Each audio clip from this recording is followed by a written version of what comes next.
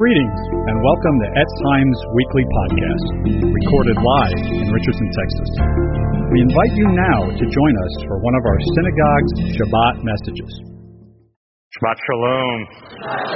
Chag Sameach. Happy holiday. Welcome to 2009, our Shavuot, or Pentecost celebration. Shavuot, among other things, as we heard earlier this morning, commemorates the giving of the Ten Commandments, Yesod Debriot, the 10 words on Mount Sinai. And so in honor of that, I want us like us to read from the beginning of the Ten Commandments today, and we're going to take our message from that. So Exodus 20, verses 1 to 6. We have it on the overheads as well. So follow along with me. Exodus 20, beginning in verse 1. And God spoke all these words, I am the Lord your God, who brought you out of Egypt, out of the land of slavery. You shall have no other gods before me. You shall not make for yourselves an image in the form of anything in the heavens above, or the earth beneath, or the waters below. You shall not bow down to them or worship them. For I, the Lord your God, am a jealous God, punishing the children for the sins of the parents to the third and fourth generation of those who hate me, but showing love to thousands of generations to those who love me and keep my mitzvot, keep my commandments. Amen. This passage here raises a very difficult issue, if you read it carefully, I think it's verse 5, of the jealousy of God. Perhaps the most offensive of all of God's attributes. There's a best-selling book came out a few years ago entitled Soul Searching by Chris Smith, and it discusses the religious beliefs of young people in America. And in his book, we have it on the overhead, in this book he summed up what most young American adults' views of God are. And he summed it up as what he calls moralistic, therapeutic deism. And the next slide, deism means that there's a God, but he's not intimately connected to my daily life. And on the next slide, moralistic therapeutic, that refers to the belief that if I do my part, if I live a pretty moral life and care for people, then it's God's job to meet my needs and take me to heaven. Moralistic therapeutic deism. If I do my part, it's God's job to meet my needs. God's not necessarily there all the time in every moment of my life, but I believe in Him, and He's there in the background when I need Him. And if I live a good enough life, He'll take care of me. But this attribute of God that we're focusing on today, the jealousy of God, blows that whole paradigm out of the water. Let's look at this text of Exodus 20 about the jealousy of God and ask three questions put on the overhead. Number one, what is it? Number two, what it calls for from us. And number three, how we can answer that call. So again, the jealousy of God, what is it? What it calls for from you, and how you can answer that call. So number one, what is it? What is the jealousy of God, this difficult and offensive attribute of God? And note that it appears here right in the middle of the Ten Commandments, at the very core of the Bible. So you can't avoid it, or ignore it, or minimize it. Shemot, Exodus 20, verse 5. For I, the Lord your God, am a jealous God. And it's not just a theme, by the way, in the Hebrew Scriptures alone. In 1 Corinthians, Paul talks to the Corinthian believers, and he says, look at what you're doing. In chapter 3, he says, are you trying to provoke God's jealousy? The jealousy of God is something the whole Bible teaches. And it's confusing. And one of the reasons it's confusing is because jealousy, everywhere in the Bible, for everybody else, is called a sin. So, for example, look at 1 Corinthians 3:3. Paul says, you're still worldly. Why? Because there's jealousy and quarreling among you. Or look at Romans 13. Do nothing in dissension and jealousy. Many times there's a whole long list of sins in the Bible that will keep you out of heaven, and jealousy is always right there in the middle of the list. And one of the great tragic stories of the Bible is Saul, who was eaten up by jealousy of David and his popularity. And it warped King Saul. It turned him into an evil person. So everywhere in the Bible, jealousy is a sin, except here, where it comes to God. So what's with that?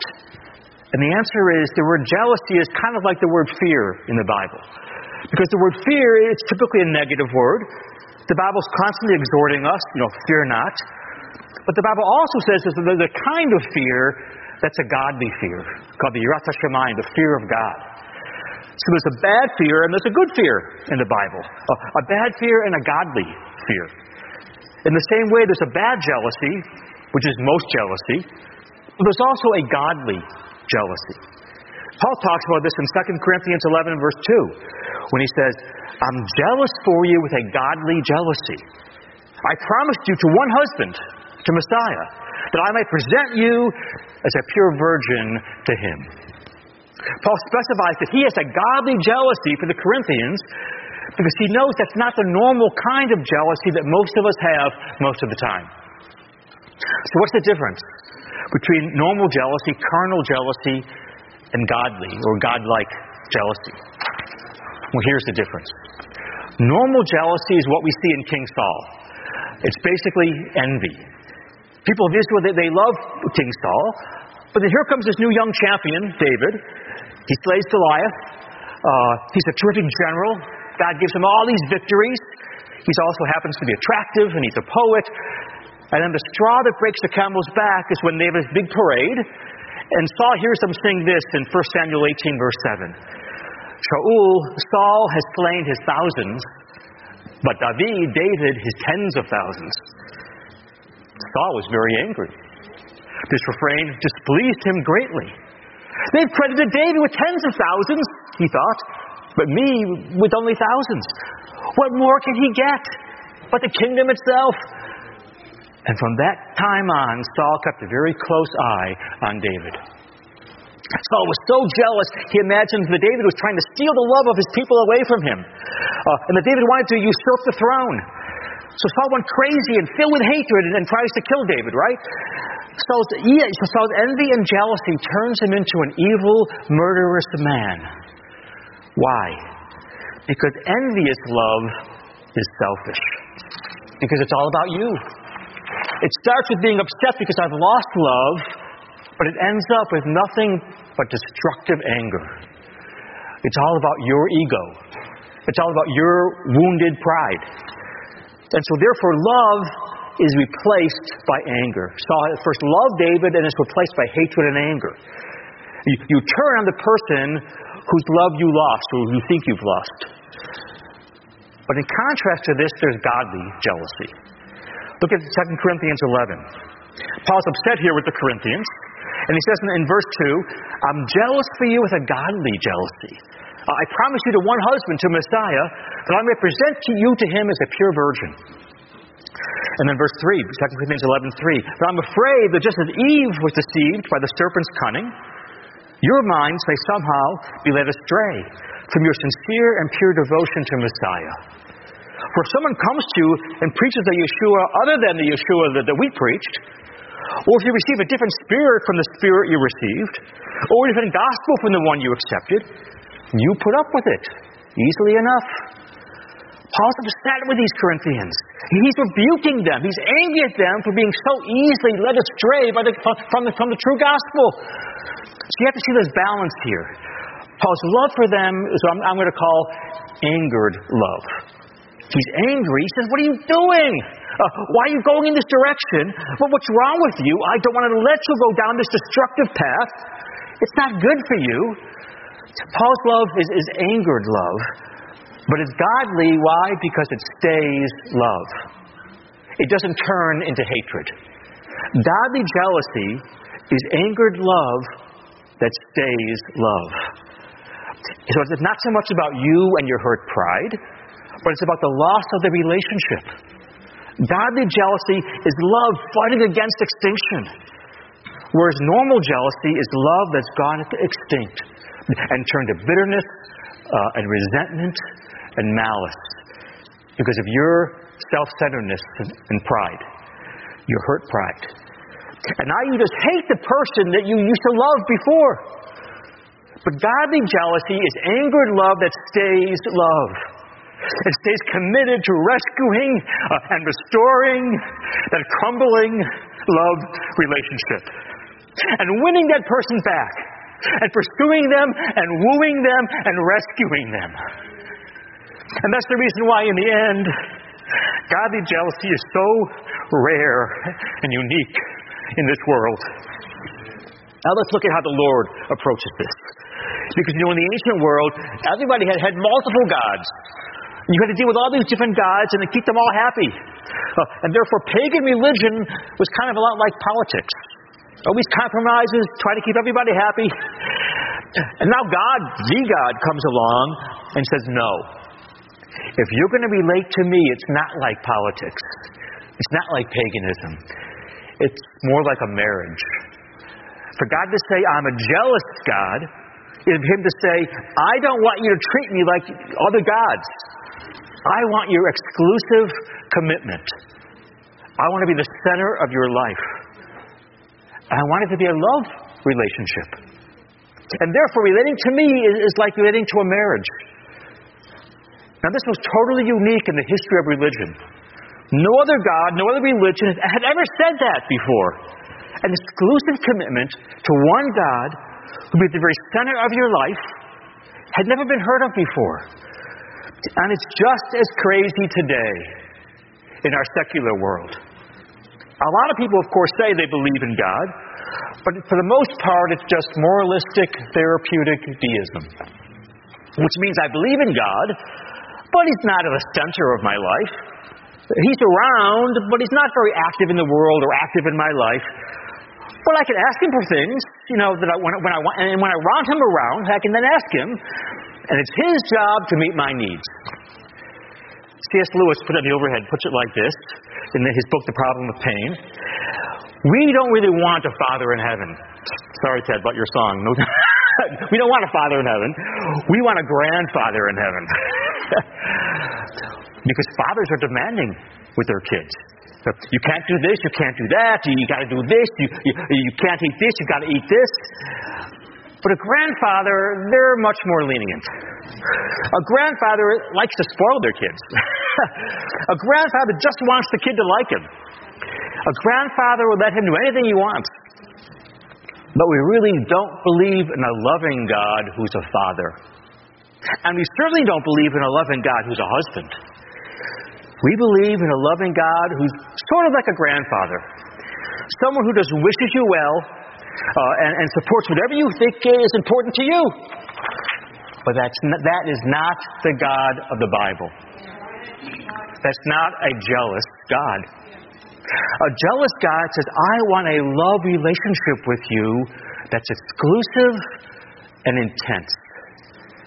Which leads to the next point. Put this on the overhead. Number one, if that's what jealousy of God, the jealousy of God is, it's angered love. If you turn away from Him, it's anger, but nevertheless it stays love. It doesn't turn to evil. Then number two, what in the world kind of relationship is this calling for? So number one, jealousy of God is an angered love that stays love. And if that's true, what kind of relationship is God therefore calling for from you? Because the jealousy of God is calling for a relationship. The Bible says He's a jealous God. What does that mean? We'll put this on the overhead. He's calling for a particular kind of relationship, and the closest thing we have on this earth to that is marriage. So what kind of relationship is it? It's marked by three things. We'll put on the overhead as well. Three things. Number one, priority. Number two, fidelity. And number three, intimacy. Priority, fidelity, or faithfulness, intimacy. Let's look at each of these. And our text today on Shavuot, our text is the Ten Commandments. And the Ten Commandments is showing us a jealous God. And it's important to understand the Ten Commandments in the context of the jealousy of God. God is saying, I am a jealous God, and therefore I want this kind of relationship with you. I want a marital relationship. And then next overhead. And your motivation for obeying my commandments, God says, should be to deepen and to honor and to sow into this spousal love relationship. So what should characterize this relationship? Number one, priority. Look at Exodus 20, verse 4. You should not make for yourself any image from anything in the heavens above or the earth beneath or the waters below. You should not bow down to them or worship them, for I, the Lord your God, am a jealous God. So what's the Lord talking about here? The vast majority of time that the jealousy of God is mentioned in the Bible, what provokes his jealousy is idolatry. Well, what's idolatry? What's an idol? Is an idol a bad thing? No. An idol, he says here, is anything. Look at Exodus 20, verse 4. You can make an idol of anything in the sky above, or the earth beneath, or on the surface of the earth, or the waters below. Anything at all. And God says, if you love anything more than me, that's an idol. And that provokes my jealousy. Why? Because I love you, he says. Because we're married to one another. If you're my people and I'm your God, that's a marriage relationship. And it's natural and proper for a spouse to say, I have to have first place among all your relationships. In fact, that's the only way a marriage works. Marriages can be destroyed, of course, by bad things. Drink, drugs, pornography, adultery, violence, abuse, bitterness, unforgiveness, anger. But most of the time, most marriages suffer and fail because good things become more important to you than your spouse. For example, sometimes even your parents can become more important to you than your spouse. So an aggrieved spouse sees you as favoring your parents over him or her. And so, for example, the wife may feel that what the husband's parents say is more important to him than what she says. Or the husband may feel that to the wife, her parents' love is more important to her than my love. Or the wife may say, well, his job is much more important to him than me. His job is his real wife. That's what really electrifies him. That's what really excites him and motivates him. And he's constantly choosing time commitments of his job over me. Or perhaps the husband spends all his time with his buddies, or all his time hunting and fishing, or working on his car, or whatever. And the wife says, these things are his real lovers, not me. Do you see what's going on here? Are these bad things? No. What's wrong with a career or making money to provide for your family? What's wrong with hunting and fishing? What's wrong with your parents? Nothing at all. These are all good things. Or what's wrong with children? Sometimes the husband will say, she's very, very involved with the children. She loves the kids. They're her life. They're her pride and her joy and her excitement, her all-consuming passion and attention and priority. I'm just leftovers. I'm chopped liver. You see, you can usually tell what has the functional title to your spouse's heart. You can tell what is their real hope, their real joy. And if it's not you, if it's not their spouse, the marriage won't work. You've got to know that you have first place in the heart of your spouse. For the marriage to work, each spouse must give the other first place and priority in their love and commitment. And if you know that's not true, if you know it's the money or the job or the parents or the children, the marriage starts to fall apart. And in the same way, God is only asking what any spouse would ask for. God's saying, I don't want you just to serve me, just to go through the motions, just to go to shul on Shabbat, just to obey the Ten Commandments. I want you to love me. I want to have the priority in your life.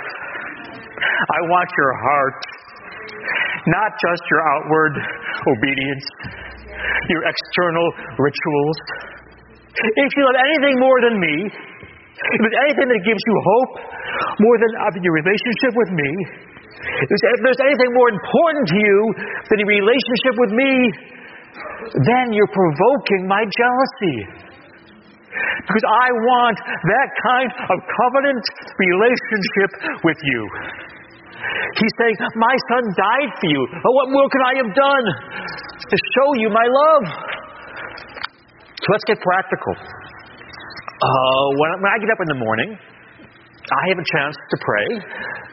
Or I can first check on my emails and get back to people who are waiting on me for some kind of response. Or I can check my Facebook.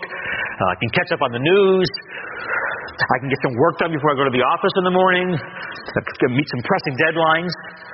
I can work on my sermon, on my draft. I can respond to this urgent text to minister to someone who needs my help and my encouragement. All good things, right? What do I choose? Do I put the Lord first? Or do I do these other things, these good things, and let them crowd out my time and take my priority? Do I let the priority of the urgent take precedence over what's best and most important and what should be number one in my life? And when I do that, when I make those kind of choices, I'm putting myself in the arms of other lovers. When you do that, don't you see? You're committing spiritual adultery. And it provokes God's jealousy. We have a jealous God.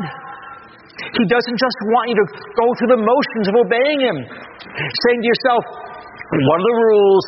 So I can go ahead and do them. He can bless me. Because that's just moralistic therapeutic deism. Yeshua wants your heart. He wants your soul. So the first thing the Lord calls for from us is priority. A jealous God says, I want the priority in your life.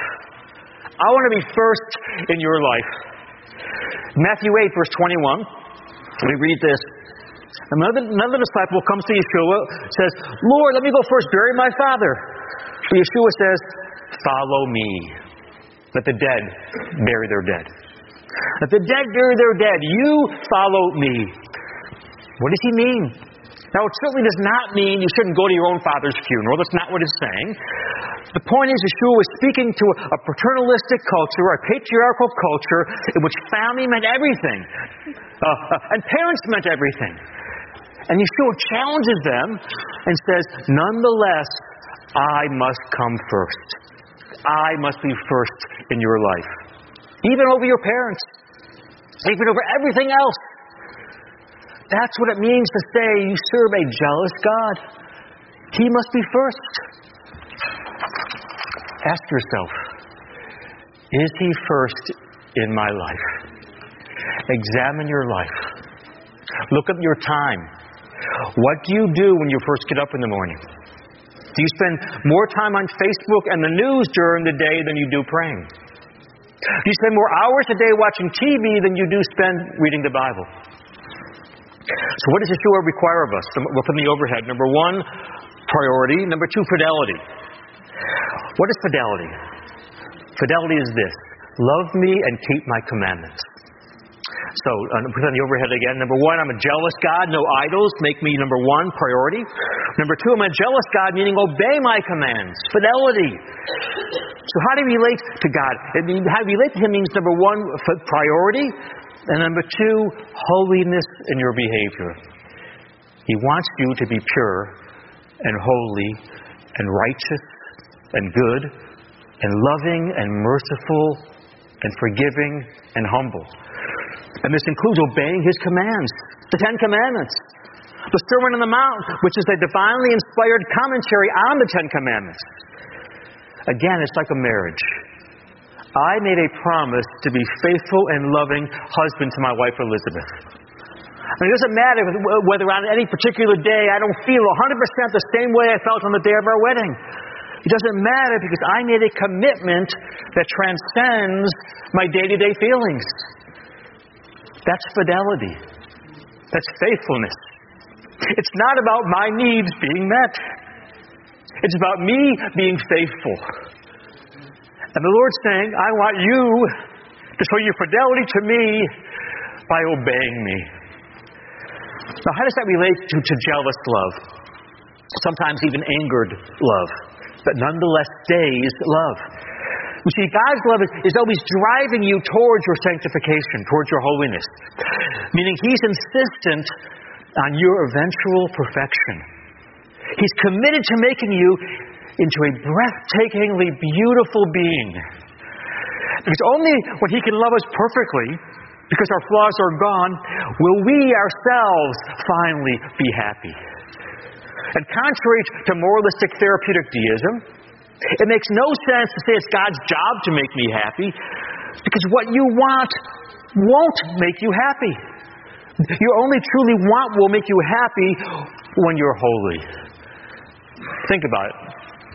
What if God comes down and says, I'm going to meet your needs, all your needs? Great, that's great. Okay, would you want him to say that to a 5-year-old?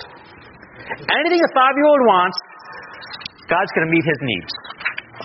That 5-year-old will be dead by the end of the day. Okay, how about a 15-year-old? The 15-year-old will be dead before the month's out. Okay, how about a 25-year-old?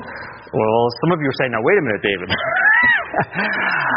I want you to know that your 50-year-old self will think of your 25-year-old self the same way your 25-year-old self thinks of your 5-year-old self. If God would automatically meet what you believed were your needs, he would not be a loving God. He is not a grandfather in heaven. He's a father. And he's a spouse. Yeshua is your bridegroom. He's a jealous God who loves you with fierce spousal love. And his jealous love will someday turn you into a person who's wise and good and holy, and therefore will be happy. Let's have the overhead. C.S. Lewis, again, the Problem of Pain, writes this. You ask for a loving God? You have one. Not a senile benevolence that drowsily wishes you to be happy in your own way. Not the cold philanthropy of a conscientious magistrate, but the consuming fire himself. The love that made the world. Persistent as an artist's love for his work. Proud as venerable as a father's love for his child. Jealous, inexorable, exacting as love between the sexes. If I fall in love with a woman, do I cease to care whether she's fair or foul? Do I not rather first then begin to really care? Love may forgive all infirmities, and love still, in spite of them, but love cannot cease willing their removal. Love is more sensitive than hatred itself to every blemish in the beloved. Of all powers, love forgives the most, but condones the least. Love is pleased with a little, but demands all. What we here now call our happiness is not the end that God chiefly has in view. Because only when we are such as he can love us without impediment will we, in fact, finally only be truly happy. God gives the happiness that there is, not the happiness there is not. To be God, to be like God, or to be miserable. Those are the only three alternatives in the universe. If we don't learn to eat the only food the universe grows, we shall starve eternally. God is a jealous God, and therefore he's after your holiness. You say, but I want God to make me happy. Don't you understand? Your happiness is on the far side of your holiness. On the near side is nothing but misery. And therefore God's jealous love says, I'm not going to let you live this any way you want.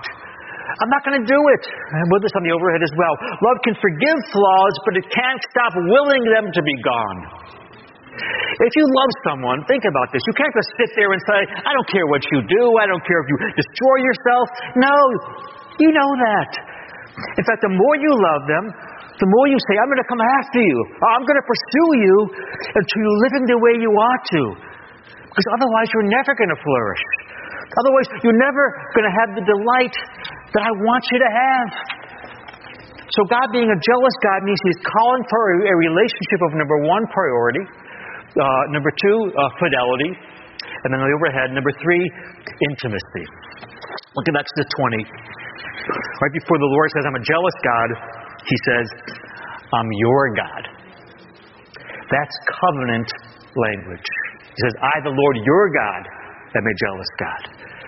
And it happens over and over again. The Lord's constantly saying it. Look at, for example, Exodus 6, verse 7. I'll take you to be my own people, and I'll be your God. And the Hebrew verb used here, lakach, to take, is used to take in marriage. The Lord says, when I enter into a covenant relationship with you, you give yourself to me, I give myself to you. That's covenant marriage relationship language. Because when you say, I'm yours, what does that mean? I'm at your disposal. I'm giving myself to you. I'm opening myself up to you. And so then the overhead, please. Right in the heart of declaring himself to be a jealous God, the Lord says, I'm yours. I give myself to you. Give yourself to me. Let us be intimate.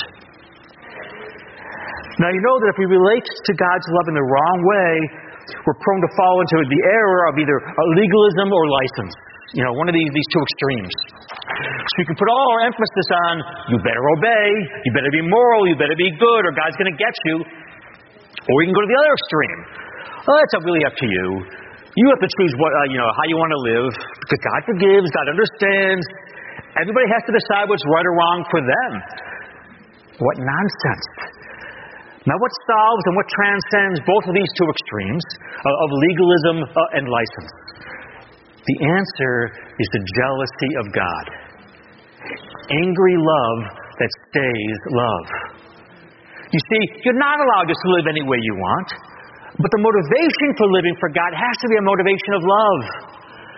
You see, if you're really in love with someone, you want to know and you want to do what pleases them, right? And even if they don't give you a list of what they want, you make your own list. Because the essence of love is this. And put this on the overhead. The essence of love is your wish is my command. You know you're in love when you feel that way about someone. Your wish is my command. I want to do this for you because I love you so much. It doesn't even feel like I'm obeying anything you're asking me to do. Why? Because it's my pleasure to conform my life to the will of the beloved. And that's how we're supposed to relate to God. He says, I'm giving myself to you. You give yourself to me. We're supposed to love Yeshua like that. We're supposed to obey him out of love. We're supposed to look at the law of God, look at the Ten Commandments romantically. Romantically. We're supposed to say, your wish, Lord, is my command. And even if you didn't say, Lord, thou shalt not, I would want to know what pleases you and gladly give it to you. That's what a jealous God is looking for. That's what a jealous God calls for. That's what a jealous God demands. Why? Because he loves you. So he's calling you to, number one, a relationship of priority. Number two, a relationship of fidelity, faithfulness. Number three, a relationship of intimacy. And so now we've looked at now what the jealousy of God is and what he calls for from us, but then the overhead, next overhead. And number three, the last point, how now can we answer that call? How can we answer that call? Because you see how high a bar that is? The jealousy of God is a difficult and a complex topic because it combines both on the one hand, the wrath and holiness of God, and also the love and the mercy and the grace of God. And we see a picture of this in the human relationships when you really love someone and you're losing them, or they're hurting themselves. And you just don't sit there and say, oh, well. No, you get angry, but it's an angry love. And because of our selfishness, this anger can often turn into hating that person. But godly angry love is angry love that stays love. And that's a very high bar. Because God's not calling to just for compliance, but for an exclusive love relationship. And so when we sin, when we disobey, we're not just breaking the rules. The way a subject breaks the rules of a king, or a sheep wanders away from a shepherd. But we're committing spiritual adultery. We're betraying Yeshua. We're breaking his heart. And there's probably nothing more wounding, nothing more grievous, nothing more awful and devastating than for your spouse to be unfaithful to you. And in the scriptures, adultery is a capital offense. And God over and over again says, if you commit adultery against me, O Israel, my people, I will cut you off. And we read this in Joshua 24:19. Joshua says to the people, you're not able to serve the Lord. He's a holy God. He's a jealous God. He won't forgive your rebellion and your sins. So in chapter 24, Joshua was telling the people of Israel, you've got to obey the Lord. You must give your heart to Him. You must serve Him wholeheartedly. But then in this verse 19, he says, but He's a jealous God. You'll never do it. It's almost as if Joshua was saying, how can a people like us be in a love relationship with God? All we're going to do is continually break His heart. He's jealous. He's going to have to reject us. He's going to have to cut us off. So the jealousy of God calls for a relationship that sets a high bar for God. How can He keep in relationship with us, with a people who constantly are trampling on His heart? But it's also a very high bar for us. Because we're not called just to obey Him and then look for blessings. We're called to love Him exclusively. We're called to fall in love with Him. We're called to give ourselves to Him. So what's the answer to this dilemma? How do we ever scale such a high bar? How do we ever meet this call? And the answer is in the gospel. The new covenant that the prophet Jeremiah promises to the house of Israel and the house of Judah. In the Tanakh, in the Hebrew Scriptures, the Lord says, I'm your God. And that's literally true in part, and metaphorical in part. You know, if I say to someone, I'm at your disposal, and then you hit me, and you handcuff me, and you take me away as your slave, I say, I think you're taking me a bit too literally. But you said you were at my disposal. Yeah, well, that's a figure of speech. That's a metaphor. I just meant, can I do an errand for you? I didn't mean for you to take it so far. And in the same way in the Hebrew Scriptures, when the Lord says, I'm your God, I give myself to you, that was in part metaphorical. But look forward to a literal fulfillment in the New Covenant Scriptures. Because in the New Covenant, it's literal. Ephesians 5:25 to 27, we have Yeshua is being spoken of. And we see all these metaphors there about Yeshua being the bridegroom and us being the brides. So it says, husbands, love your wives, just as Messiah loved the holy congregation and gave Himself up for her to make her holy, cleansing her by the washing with water through the Word, and to present her to Himself as a radiant bride, without stain or wrinkle or blemish, but holy and blameless. There it is. Yeshua is characterized by jealous spousal love. But you see the purpose here of Yeshua's jealous love? He says the purpose here is to make you into a bride. Holy, radiant, pure, spotless, blameless. Yeshua is characterized by jealous love, and He also gave Himself for you. He laid down His life for you. Envious human jealousy replaces love with anger. And many jealous husbands and wives have killed each other. They've killed their spouses. Because the selfishness and their pride just destroys the love. Destroys it. You don't love them anymore. You just hate them. But in contrast, godly love gets angry but stays love. What's on the overhead? Human love, if pushed, will kill the lover who rejects them. But God's love, when pushed, will die for the one who rejects Him. Indeed, Yeshua has died. He gave Himself for us, even though we rejected Him. Yeshua, our bridegroom God, has laid down His life for us, even when we were His enemies, to redeem us and to make us into His bride. Why, despite our spiritual adultery, why can God stay with us and not reject us? Because He's received the penalty Himself. The penalty that we deserve, He suffered. John 15:3. No greater love has a man than this, to lay down his life for his friend. And so how can we now move from mere moralistic therapeutic deism to actually loving God with all of my heart and soul and mind and strength, to aching for His presence with a lovesick yearning and longing and wild abandon and ecstasy. You must turn from your sin. You must turn from yourself. You must turn to Yeshua, the lover of your soul. You must trust in His atoning death and resurrection for you, and submit your life to Him, and embrace Him as your Lord and Savior, your King, your bridegroom, God. How can God's angered love stay love? Because He died for you. Fill your heart with that truth. Cry out for Yeshua to reveal Himself to you as the lover of your soul. In the 1600s, John Donne wrote this amazing, daring poem that's still just as amazing and daring and wild and powerful and ecstatic and erotic and gripping today.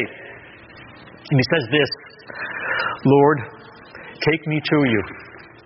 Imprison me. For I, except you enthrall me, never will be free, nor ever chaste, except you ravish me. Be ravished by His love today. Amen. Let's stand and pray. Hallelujah. Nice Ted to come on up. Hallelujah. Thank you, Lord. Thank you, Father.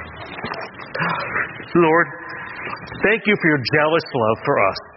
A love so fierce that it pursues us like the hound of heaven and goes after us even when we wander away and play the harlot, and tracks us down and rescues us from the pit and redeems us and restores us to you. Thank you, Lord Yeshua, for a love that defies human understanding. No greater love is this than a man lay down his life for his friend. And yet you, Yeshua, went so far beyond this. For you loved us and gave yourself to us while we were not your friend, while we hated you and hated your law, we were your enemy. And through your self-sacrificial love, you turned us from your enemy into your friend and your lover and follower and subject and spouse. Help us to shoot Yeshua, to make you alone, our number one priority every day. To put you first in all that we do. Help us to be faithful to you, to obey your commands, walk in your ways, and transform our hearts, that we would pursue greater and greater intimacy with you. That we would run to you every day to spend time with you. We would pray to you and worship you and be in your presence. Let that be our passion. Even as an engaged couple or a newlywed are filled with passion to be with each other and bask in each other's presence and to please one another. Yeshua, fill us with spousal love for you, where we say, your wish is my command. Yeshua, take me to you. Imprison me. For I, except you enthrall me, never will be free, nor ever chaste, except you ravish me. We pray this in your name, B'Shem Yeshua. Amen. Shabbat Shalom. Hag Sameach.